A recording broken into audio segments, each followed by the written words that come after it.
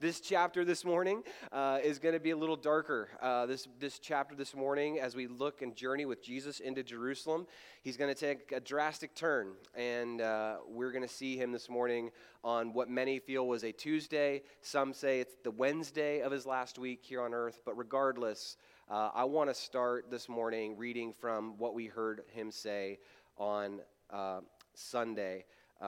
Before we talk about what happened on Tuesday or Wednesday. So let me read out of Luke 19, 41 to 44 as we begin. And when he, Jesus, drew near and saw the city, he wept over it, saying, "Would that you, even you, had known on this day the things that made for peace.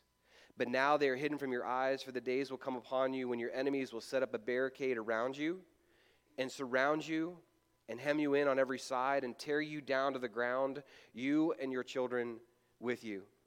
And they will not leave one stone upon another in you, because you did not know the time of your visitation." That was Sunday. You're going to hear him share more about that today. But this morning, as we head into this Tuesday, Wednesday, we will see him in the final moments at the temple. And again, if you weren't here last week, the temple was this huge, beautiful wonder of the world that was plated in gold and silver and white marble. And if you were to look from a distance, it was like this white-capped mountain that you'd see in the distance. This thing was enormous. Some say that even it was so big that when Jesus was tempted earlier in the book of Luke, that when he's tempted and he's taken to the top of the temple, I don't know how you see that. Sometimes when growing up in church, I saw that as like the steeple, right? And I think this church and the steeple, and he's like, balancing on the steeple. Many believe he's not actually at steeple. It's obviously the temple. So many believe that he's at the southeast corner of the temple. And if you look down from the southeast corner of the temple, you'd look directly down into the Kidron Valley.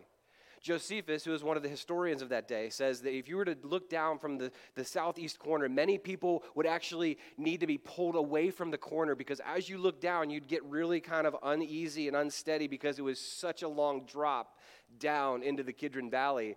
And so this temple was not this small thing. This was an enormous, enormous structure. And we see that Jesus spends a lot of his time around this temple over the last 48 hours.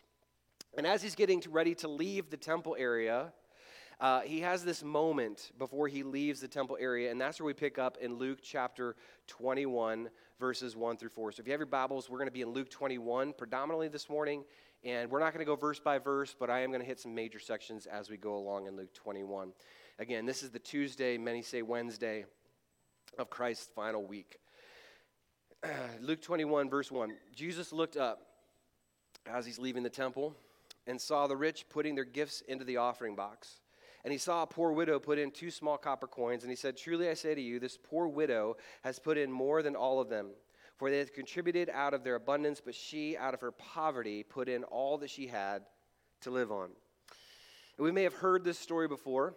We may have heard this idea of this widow, and you may have heard it preached in different ways. You may have heard this story is all about how much you give to church. You may have heard this story told as you just need to give money out of the little that you have. In other words, you just need to kind of scrape it together, pull it together. This poor widow gave all she had. You need to give all you have to the church and to what God's doing. You may have heard that. You may have heard that your money given is not about how much, but it's about your heart in giving it, right? You may have heard that taken from this text as well. You may have heard this, and hopefully not, but you may have heard this: you must give until it hurts you. And you maybe have heard that from the church, like in giving and finances, and you maybe have heard this story around that. Now, not to sound arrogant, like I'm the best commentator or whatever in the world, but I don't know if that's really what this story is all about. I think Luke is actually telling it for a very different reason, and I don't think that this story is actually about the widow very much at all. I think this story is highlighting something very different, because in the context of John 21, and in the context of Luke 20 and Luke 21, I think there's a context here that's very important. I think Luke puts this in this chapter for a reason. I believe we are to see that this is not about the widow. This is about those that we saw last week. This is about the Pharisees, the religious elite, and the Sadducees. This is another grotesque look at what they had turned the temple into. This is another grotesque look at how they corrupted and tweaked religion to make it fit their own agenda. And in today's terms, this story may be told like this. Now, you may have seen these men or women on television before, but they're the televangelist that gets on the screen normally around 1 a.m., and there's this really big pull from them to say, you know what, if you just support this organization, if you would give tonight, then God is going to bless you. God's going to move in a powerful way in your life. If you just give to this organization the next 30 minutes, you are going to receive a blessing from God. And they have this huge pitch and this big campaign, and you may hear things from this televangelist that gets on the screen that you may have heard in this story of, you must give till it hurts. I'm asking you to give just like this widow. Give till you can't give anymore. And unfortunately, what we've seen is these huge televangelists that seem like maybe they're trying to do the right thing, ultimately end up leaving that broadcast in their $3,000 suit, jumping into their Lexus or Tesla, and they end up leaving the studio, drive home to their $1 million house, and they have just spent the last 30 minutes begging for that poor widow or that poor woman to give to their ministry. And I don't know about you, but when I hear those things, when I see those stories, when I hear of the injustices that are done with that, I honestly have a really unchristian moment, or maybe it's a Christian moment, I don't know. I really want to just go and punch that guy in the face. That's really, I don't know if that's Christian or not Christian, but if you're pulling from ladies who are barely struggling to get by, and you're begging them for their last pennies, and then you're driving away, and you're like, wow, they gave $1, it's better than nothing, and their bank account's padded, they have no worries at all. It really tries my patience, and I really want to do things that probably weren't, the best Christian thing to do. And that's where we see this story in Luke 21. You see, the Jewish law at the temple was that the smallest acceptable amount that you could give towards the temple was what this poor widow gave. We often see this as, well, that's all she had. She scraped it together, and that's all she had. Well, if you truly look at the Jewish context in this, actually what she gave was the lowest common acceptable coins so that she could receive her blessing. She got, and I don't know if this is a verb, but she got televangelized. She got pulled out of her last resources and all of her money. And she got pulled into these Pharisees that were demanding that she must adhere to the amount they saw sufficient if she wanted God's blessing in her life. If she wanted to be heard by God, she better get those 2 pennies into the offering plate. Otherwise, God's not going to hear you. This is not faith. Can I just say this? To those who maybe have been burned in church before, and you're like, okay, here we go into another giving story. This is not a giving story. This is truly the response to the truth of this statement, that this is not faith. What she did is the manipulation that they were asking. They weren't demanding faith from her. They were just simply manipulating her. This is the money view that has damaged so many churches today. And you may have friends or family that are like, I don't go to church because they just want my money. You maybe have heard that before. And this, unfortunately, doesn't help the cause. And how do we know this? Because if we look back to Luke 19, we hear Jesus saying the exact things about the Pharisees that we would say about the televangelists today. Luke 19, 45, and in the hearing of all the people, he said to his disciples, beware of the scribes who like to walk around in long robes and love greetings in the marketplace and the best seats in the synagogues and the places of honor and feasts, who, this is crazy, who devour widows' houses and for a pretense make long prayers. They will receive greater condemnation. Because it's not about faith. It's about manipulation and power and money, and it's gross and it's disgusting. And Christ sees this at the temple ongoing for years. And as heroic as this woman was, Jesus is exposing something else. The greed, the oppression, the self-serving, the demeaning actions of the Pharisees. That's what he's pulling out of the story. They had allowed all the power and all the money to stain not just the name of the temple. They had allowed their greed and their power and their authority to stain the name of God himself. And that is something God will always, hear me, he will always defend his name, his glory, and his reputation at all costs. And we may not like it because our story sometimes doesn't quite fit into that as easily as we'd like it to, but God will always defend his name, his glory, his reputation. because that's who he is. The name of God himself was being stained. And this is where we start this morning. This injustice that must be met with action had been going on for about 300 years. This is not new. Christ didn't come into the temple with the last 48 hours and be like, what is this? This is crazy. This is nuts. He'd seen this for years and years and years, and nothing had changed. And this is what Luke 21 is all about. This is what Jesus will deal with in the middle of his last week. This is what Jesus will come to fix. Luke 21, 5 and 6, and while some were speaking of the temple, how it was adorned with noble stones and offerings, he said, as for these things, you will see the days will come when there will not be left here one stone upon the other that will not be thrown down. So as they see this widow, somebody sees all this stuff of the temple, like, man, this place is gorgeous. This place is amazing. Look at this temple. This is awesome. And as they're leaving, he says, yeah, it ain't going to be here long. Can you imagine that? The pinnacle of the Christian faith, the pinnacle of the Jewish faith, I should say, the pinnacle of all they held dear. Yeah, this ain't going to be here soon, boys. And as they're leaving, they go and retire to the Mount of Olives, which is where he always goes at the end of his days in the last week, and he retires with his disciples to the Mount of Olives. We get that out of Mark 13, 3 through 4. Jesus leaves the temple area and goes to the Mount of Olives with his disciples. It says in verse 3 of Mark 13, and he sat on the Mount of Olives opposite the temple. Peter, James, and John and Andrew asked him privately, tell us, when will these things be, and what will be a sign when all these things are about to be accomplished? That's Mark. Jesus is about to share with his inner circle what is to come. He will share why he was weeping over this city. And that's where we find him on this Tuesday, Wednesday evening, whichever one you prefer. We find him in the middle of his week in the evening, surrounded with his closest disciples, and he's going to tell them some pretty powerful things.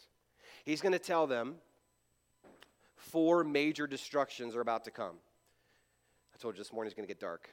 So he's going to tell them 4 major things are going to happen. One, he says the temple's going to be destroyed. It's going to get burned, leveled, nothing left. I'm going to tell about that in just a second.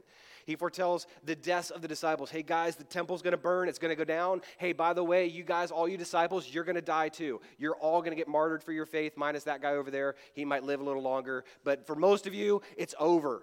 You're going to perish for this faith. And then he foretells not only the disciples, he then foretells the destruction of Jerusalem, the city itself, and then he foretells the death of all mankind. Can you imagine? You've just left the temple. It's gorgeous maybe that evening. And you pull into this night and it's dark and it's quiet. And all of a sudden, like, Jesus, when is this going to happen? It's going to be soon. And guess what? Everything burns. Everything burns. So no kingship in Rome? No, like, John, James, we get the right and left seat of Jesus? Like, what are you talking about? Everything burns. Everything will go. And we're not going to be able to go verse by verse this morning, but let me just tell you, he's going to address false Christs. He's going to talk about wars and commotions, nations rising against nations in verse 11, famines, pestilence, fearful signs, great signs from heaven, persecution of believers. This is going to get really crazy. We're not going to get to all this because, trust me, we got the book of Revelation still to go this summer.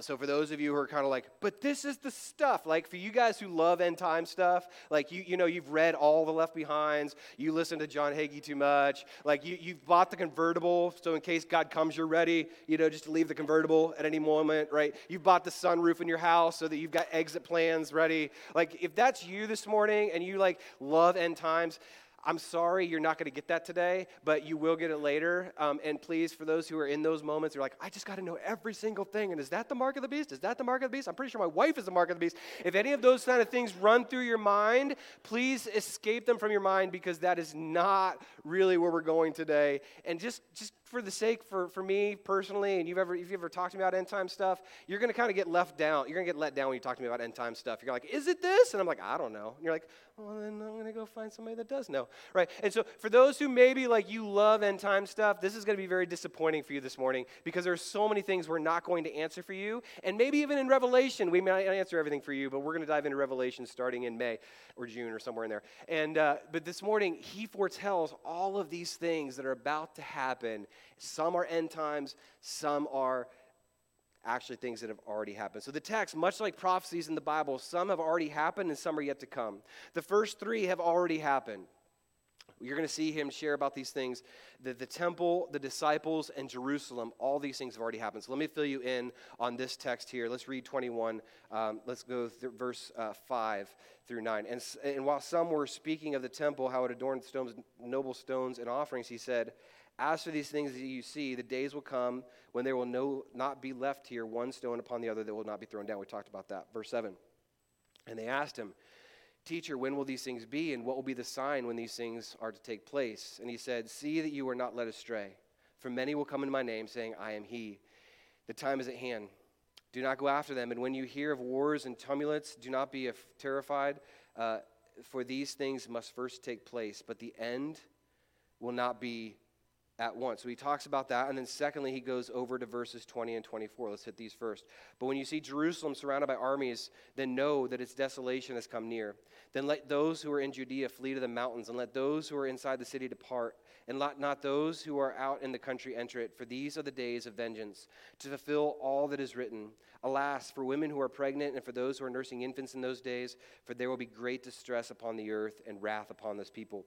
They will fall by the edge of the sword, and he be led captive among all nations, and Jerusalem will be trampled underfoot by the Gentiles until the times of the Gentiles are fulfilled. Now, this passage is all about the destruction of the temple, and then all about the destruction of Jerusalem. And just so you can hear some history of this, let me read this to you out of a commentary that steals a lot from Josephus, who's, again, the historian of the time, to give you some context of what actually happened. Christ promised this thing in AD 32, we believe, and about 30 years later, this actually came to pass. So God had chosen Jerusalem as the place where his name would dwell. We talked about that in Luke 19. Many times in her history, though, armies had threatened her and stood outside her walls. Sometimes through the Lord's merciful intervention, danger was averted. For instance, 3 armies approached in the days of Jehoshaphat, which is 2 Chronicles chapter 20. So all the way back in the Old Testament, 3 armies approached in the days of Jehoshaphat, but they didn't get through. But as the people inside the city worshiped the God, the troops were struck and turned against one another. In the days of Hezekiah, however, over 185,000 troops sent by Sennacherib, king of Assyria, came against the city, and the army was destroyed by the angel of the Lord. It was preserved in both those times.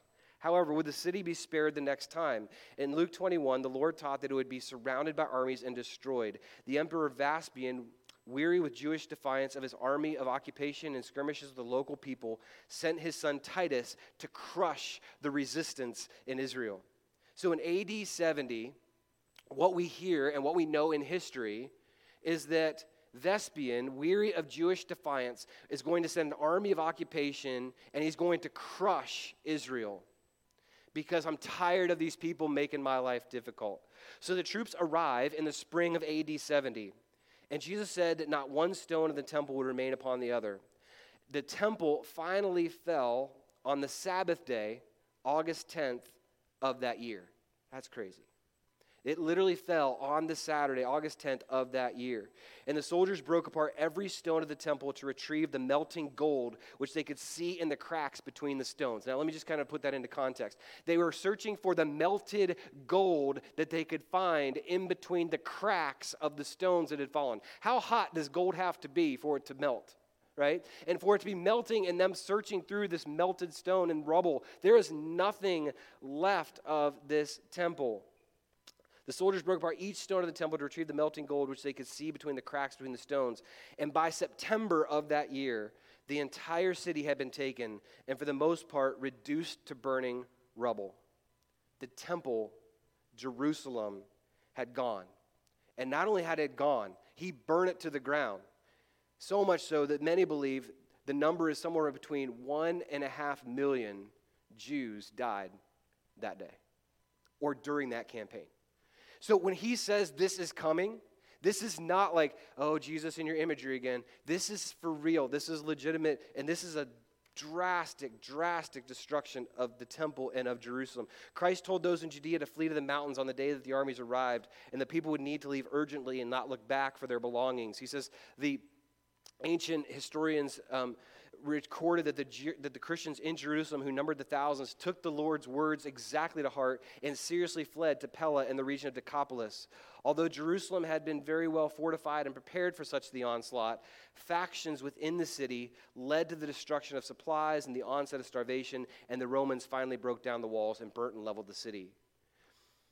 This was to come, and this was the destruction, and this was due to the fact that they had gone so far and polluted things so far that God said, I need to restore this faith. I need to restore my people. And unfortunately, at the cost of utter destructions.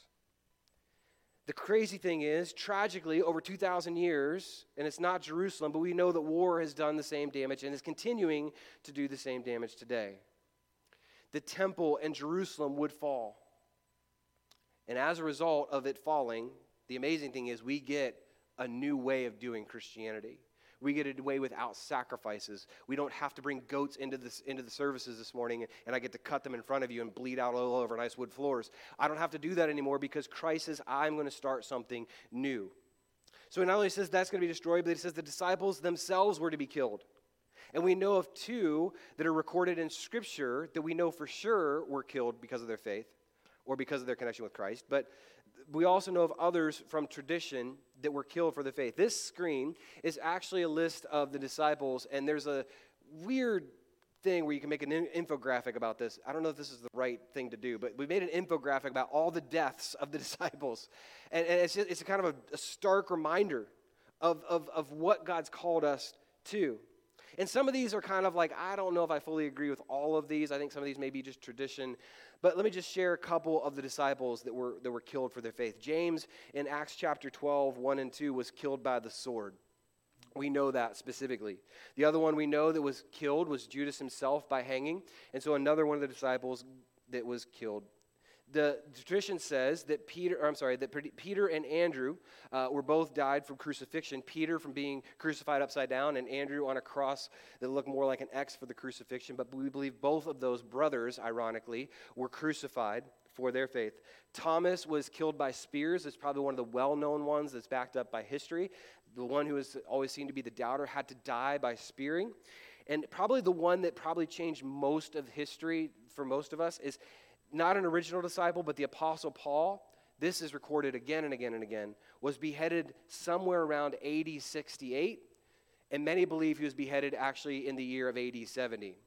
Actually, many believe that Peter, Paul, and Timothy were all publicly executed in the same year Jerusalem burned to the ground.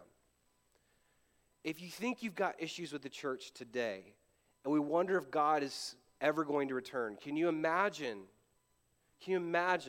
the temples destroyed and the top hitters of the Christian faith, all three are publicly executed in front of everyone? Paul, Peter, Timothy, those are the principal groundwork cornerstones of the church, all gone. Temple gone.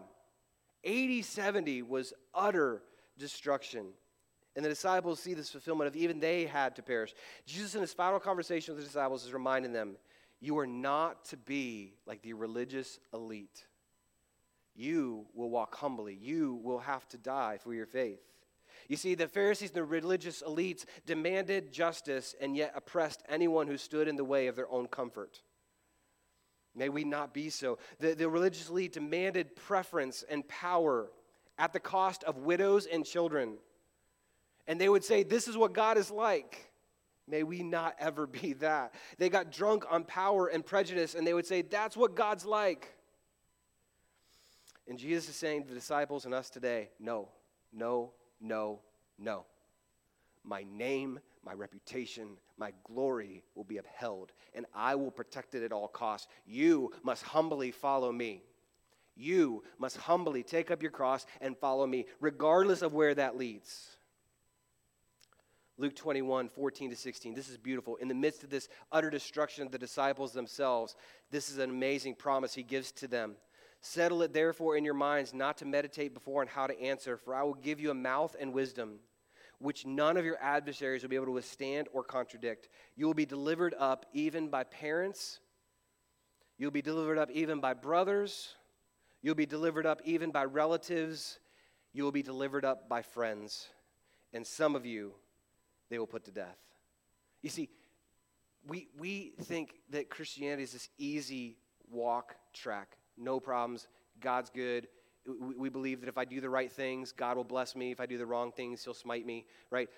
That's not what he's saying. He says, I have a plan that's bigger than your plan, and my plan will always prevail over your individual plan. I may use you in my glory and in my plan, but ultimately I have a plan, and you don't get to say what my plan is. Does that make sense? We often assume, God, I'll tell you how to run life today. And God says, I've been running the world, thank you, since it was created. I think I've got this. And he will always prepare and advance his name above our reputation again and again and again. And he will do it not only in our individual lives, he will advance his reputation and his glory above Community Bible Church's name in this community. Praise God. That he's going to use us if we're faithful. We can walk with him. But ultimately, his plan will succeed, and it's not dependent on any of us. You see, the power that corrupted the Jewish religious leaders also corrupted the Roman Gentiles who took out the Jerusalem that they held so dear. Sin is powerful and evil and has been around since Genesis. And Jesus ends his conversations with his disciples saying, yes, evil has been around since the beginning, and here's the worst case scenario. It will continue to be around until I come back a second time. And he foretells mankind's end destruction when he talks in Luke 21, 25 to 28. And there will be signs in sun, moon, and stars. See, I told you, I'd get there. And on the earth, distresses of nations and perplexity because of the roaring of the sea and of the waves, people fainting with fear and with foreboding of what is coming on the world. For the powers of heaven will be shaken. And when they see the Son of Man coming in a cloud with power and great glory, now when these things begin to take place, straighten up, raise your head, because your redemption is drawing near. And he asks us as followers of Christ to do something in Luke 21, 34 to 36. But you, watch yourselves, lest your hearts be weighed down with dissipation and drunkenness, with cares of this life, and that day come upon you suddenly like a trap. For it will come upon all who dwell on the face of the whole earth. But stay awake at all times, praying that you have the strength to escape all these things that are going to take place and to stand before the Son of Man. He ends this very dismal discourse on this midweek of his life by saying, be ready, don't get distracted, be ready, and by the way, pray. Be praying that you may have the strength to escape all these things. Be praying that you are so in love with Christ and so in love with his reputation that it doesn't matter what comes. We can follow our King all the way into eternity because we're trusting in our King more than we're trusting in these princes and these terrible, terrible leaders here on this earth. We are trusting something bigger. Be ready. Don't get distracted. Don't get deluded by culture that you're living in. Don't get worn down. This word of dispensation, it's basically, you could put in the word wasted. Don't get wasted on this world. There's your phrase. There's your tattoo. Don't get wasted on this world. Don't allow this world to get you so drunk on all the things that it's dealing with that you feel like this is all there is and I got to fight every cause because this is what God would do. Don't get caught up in this world. Be ready and don't get distracted for when I come. You see, following Jesus has been easy probably in the United States for decades. Let me just say that. I mean, we've had it very easy for decades. Let me just say, for those who think the last 2 years you've been persecuted, you've not been persecuted. I love you enough to tell you, you've not been persecuted. Your preference have been taken away. And that's hard. But you've not been persecuted. Persecuted is way different. Persecuted is my name of love of Jesus Christ is being taken and turned against me for my death. That's persecution. And so when he's talking about be ready, he says don't get caught up in all these things of what is around you in culture. I want you to be ready and praying that you follow the King even more so as we look to his return. Just because we've had it easy doesn't mean that others have. I was just in a conversation this last week with a friend of mine who'll actually be hopefully sharing here in May. He's was a missionary pastor for a while, and now he's not pastoring. Looking back into the mission field, but he's actually from Ukraine, and hearing him share of stories where he said, you know, the weirdest thing, Joel, is when I look on TV and I see a bomb in the playground where my kids used to play. He goes, that's rough. I'm like, yeah. He goes, you know what's also rough is I've got a lady from Russia that we flew in, and she almost didn't make it out because they're shutting down all the flights coming out of there because they want to keep people in there. And we barely got her into the States. But we get her here, and she's in tears. And she's in tears not because she's made it to the United States. And unfortunately, one great American found her at the airport and says, aren't you so glad you're here? You're home. I just said, please don't let them be following Christ. Please don't. She goes, no, my home is there. And I've had to leave it. And she teaches, and she's doing it virtually right now, and she's worried she's going to eventually have to go back. But those real-life stories he was able to share with me over coffee last week, and just being able to hear a personal connection to the atrocities that are happening makes me wonder again and again. We've had it so easy. What is our response? And I think our response is truly, I've asked him, like, what do you need? What do we do? What do we do? How can we help? And there's finances and there's things like that. But he says, pray. I need you to pray. I need you to pray. I need you to pray. Because only God can fix that. He's got pastors that are still there. They're trying to work their way through. These people are truly having to deal with the worst of these things. But he says, I want you to pray. You see, my fear is that we come to this text, is that we play this game with God, that we get caught up in all these different causes and concerns, and we truly miss the heart of the gospel, which is Christ himself. My fear that comes through this text is when we play games with God in his name, there will be those that are wounded by it. The Pharisees were playing games with God's name, and there was plenty to get wounded by it. May we not do as a religious elite did and redefine Christ to fit our comfort and our agendas of today. May we not do that. May we not say God is outdated and out of touch with us in 2022. God is just as in charge and just as in control as he was then. May we not play the game of having pet causes and campaigns while having hearts that are not submitted to Jesus. This is a personal one. But let me just encourage you today. May we not play the game of having pet causes and campaigns, doing all the right things, outward actions, while having hearts that are not submitted to Jesus.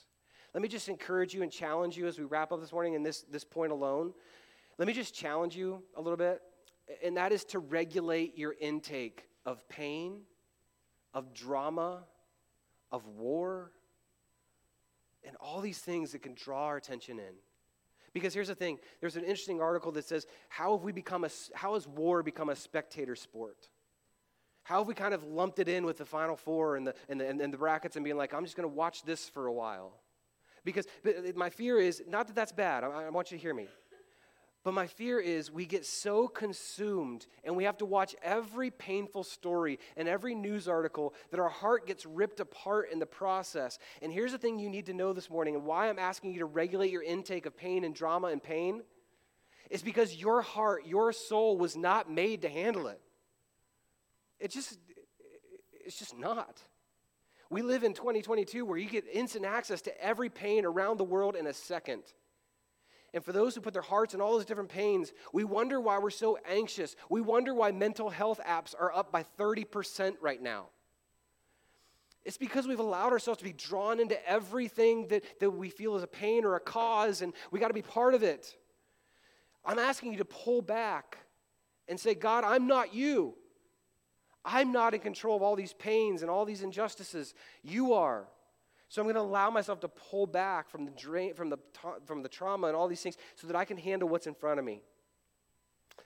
Not only that, but you do it for your kids. Are we protecting our kids as well? Because they aren't meant to handle all of our dramas and all of our pains and all of our things that we roll into every single week. They aren't meant to handle it. Protect their hearts by how much you consume on a weekly basis of media, news, drama, whatever you fill your week with. I fill my week with. Regulate it. My question that came up with in this that I had to answer for myself is, how many of the problems and pains that I am trying to fix in my life live within a 25-mile radius of me? How many of the pains and injustices that I'm dealing with on a regular basis live within 5 miles of me? And not that those don't matter, But I'm saying we can get so caught up in the world we can miss what's right here and right now. My fear is that you're not regulating the consumption of pain, drama, and issues so that you cannot and should not focus, or so that you cannot, maybe can't fix what's right in front of you and what's surrounding you in your own families, in your own towns here. So, where do we go with this? One, may we not demand social compliance over whatever cause comes up next on the left or the right, but maybe making the mistake of the religious who attached God's name to those causes. May instead we burn the idols of our life down, burn them to dust till all that remains is Jesus, and all that remains is walking humbly and meekly with Jesus all the way to the cross, because that's where he's heading. He's walking to the cross. When we play games with the name of God, there will always be those that are wounded by it. And this morning as we close, I want us to think of all those injustices and pains that we're working through and ask myself, as I think of them, as I see them come up, one, am I regulating where I'm heading with those? Do I actually set margin in my, or set boundaries in my life? And secondly, do I believe that Jesus is better equipped to handle them than I am? I think that's the hard part, right? I think we know it, but I think it's a hard thing to believe that Jesus is better equipped to handle this injustice than I am. So I've got to turn it over to him. Do I trust Jesus enough that he is wiser than I think he is? Do I trust Jesus enough that he is more just than I think he is? Not vengeful, justice. And is it possible, is it completely possible that I could trust him with it? And let me just remind you this morning, it is possible. It is possible to follow him, walking with him humbly. The disciples did it. We can do it. And this morning as we close out, I wanted to kind of sing out this anthem. That oftentimes our minds and our hearts and our consumption of what's around us can lead us to believe something different. That Jesus can't handle this, that he's outdated, he doesn't make sense of my world today. But I want you to believe he is. It is true, he can, and he will continue to defend his name and his reputation above everything else. And we get to be part of that journey with him. So this morning, I'm going to ask you to stand with me. I want to pray for those issues in our world. And then I want us to be able to sing this anthem out together. That we truly know that he is better than all these things, and we can trust him with it as we wrap up this morning. Let me pray for us as we close. God, this is a hard passage.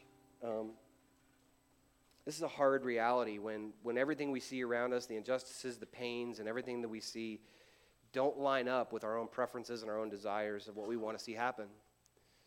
And so this morning, we know that there are plenty of issues. There are plenty of people that are being hurt. There are plenty of injustices happening on a regular basis that we're not in control of. Some personal in our own lives today. Family, friends that are just really struggling with things that are just unfair. All the way out to global, to those pastors, those friends in Ukraine. There is injustice all around us. May we not ever, though, doubt your ability to save. May we not ever doubt your heart in protecting your name and your glory. Father, thank you for the churches that are rising up in Poland and around that area, Moldova. Father, the churches that are opening their doors and saying, come on in, we've got food, we've got relief, we've got care, we've got places for you to stay. Thank you for the church being the church. We pray for them. We pray for their pastors. We pray for their leaders, that they would shepherd in harder times than we've ever seen. And would your name be bigger? Would your glory be more pronounced? And ours be smaller? And in moments where we have doubts and if we can trust you, I pray we'd sing this anthem out with conviction that yes, you are to be trusted. Yes, your name is better. Here I pray.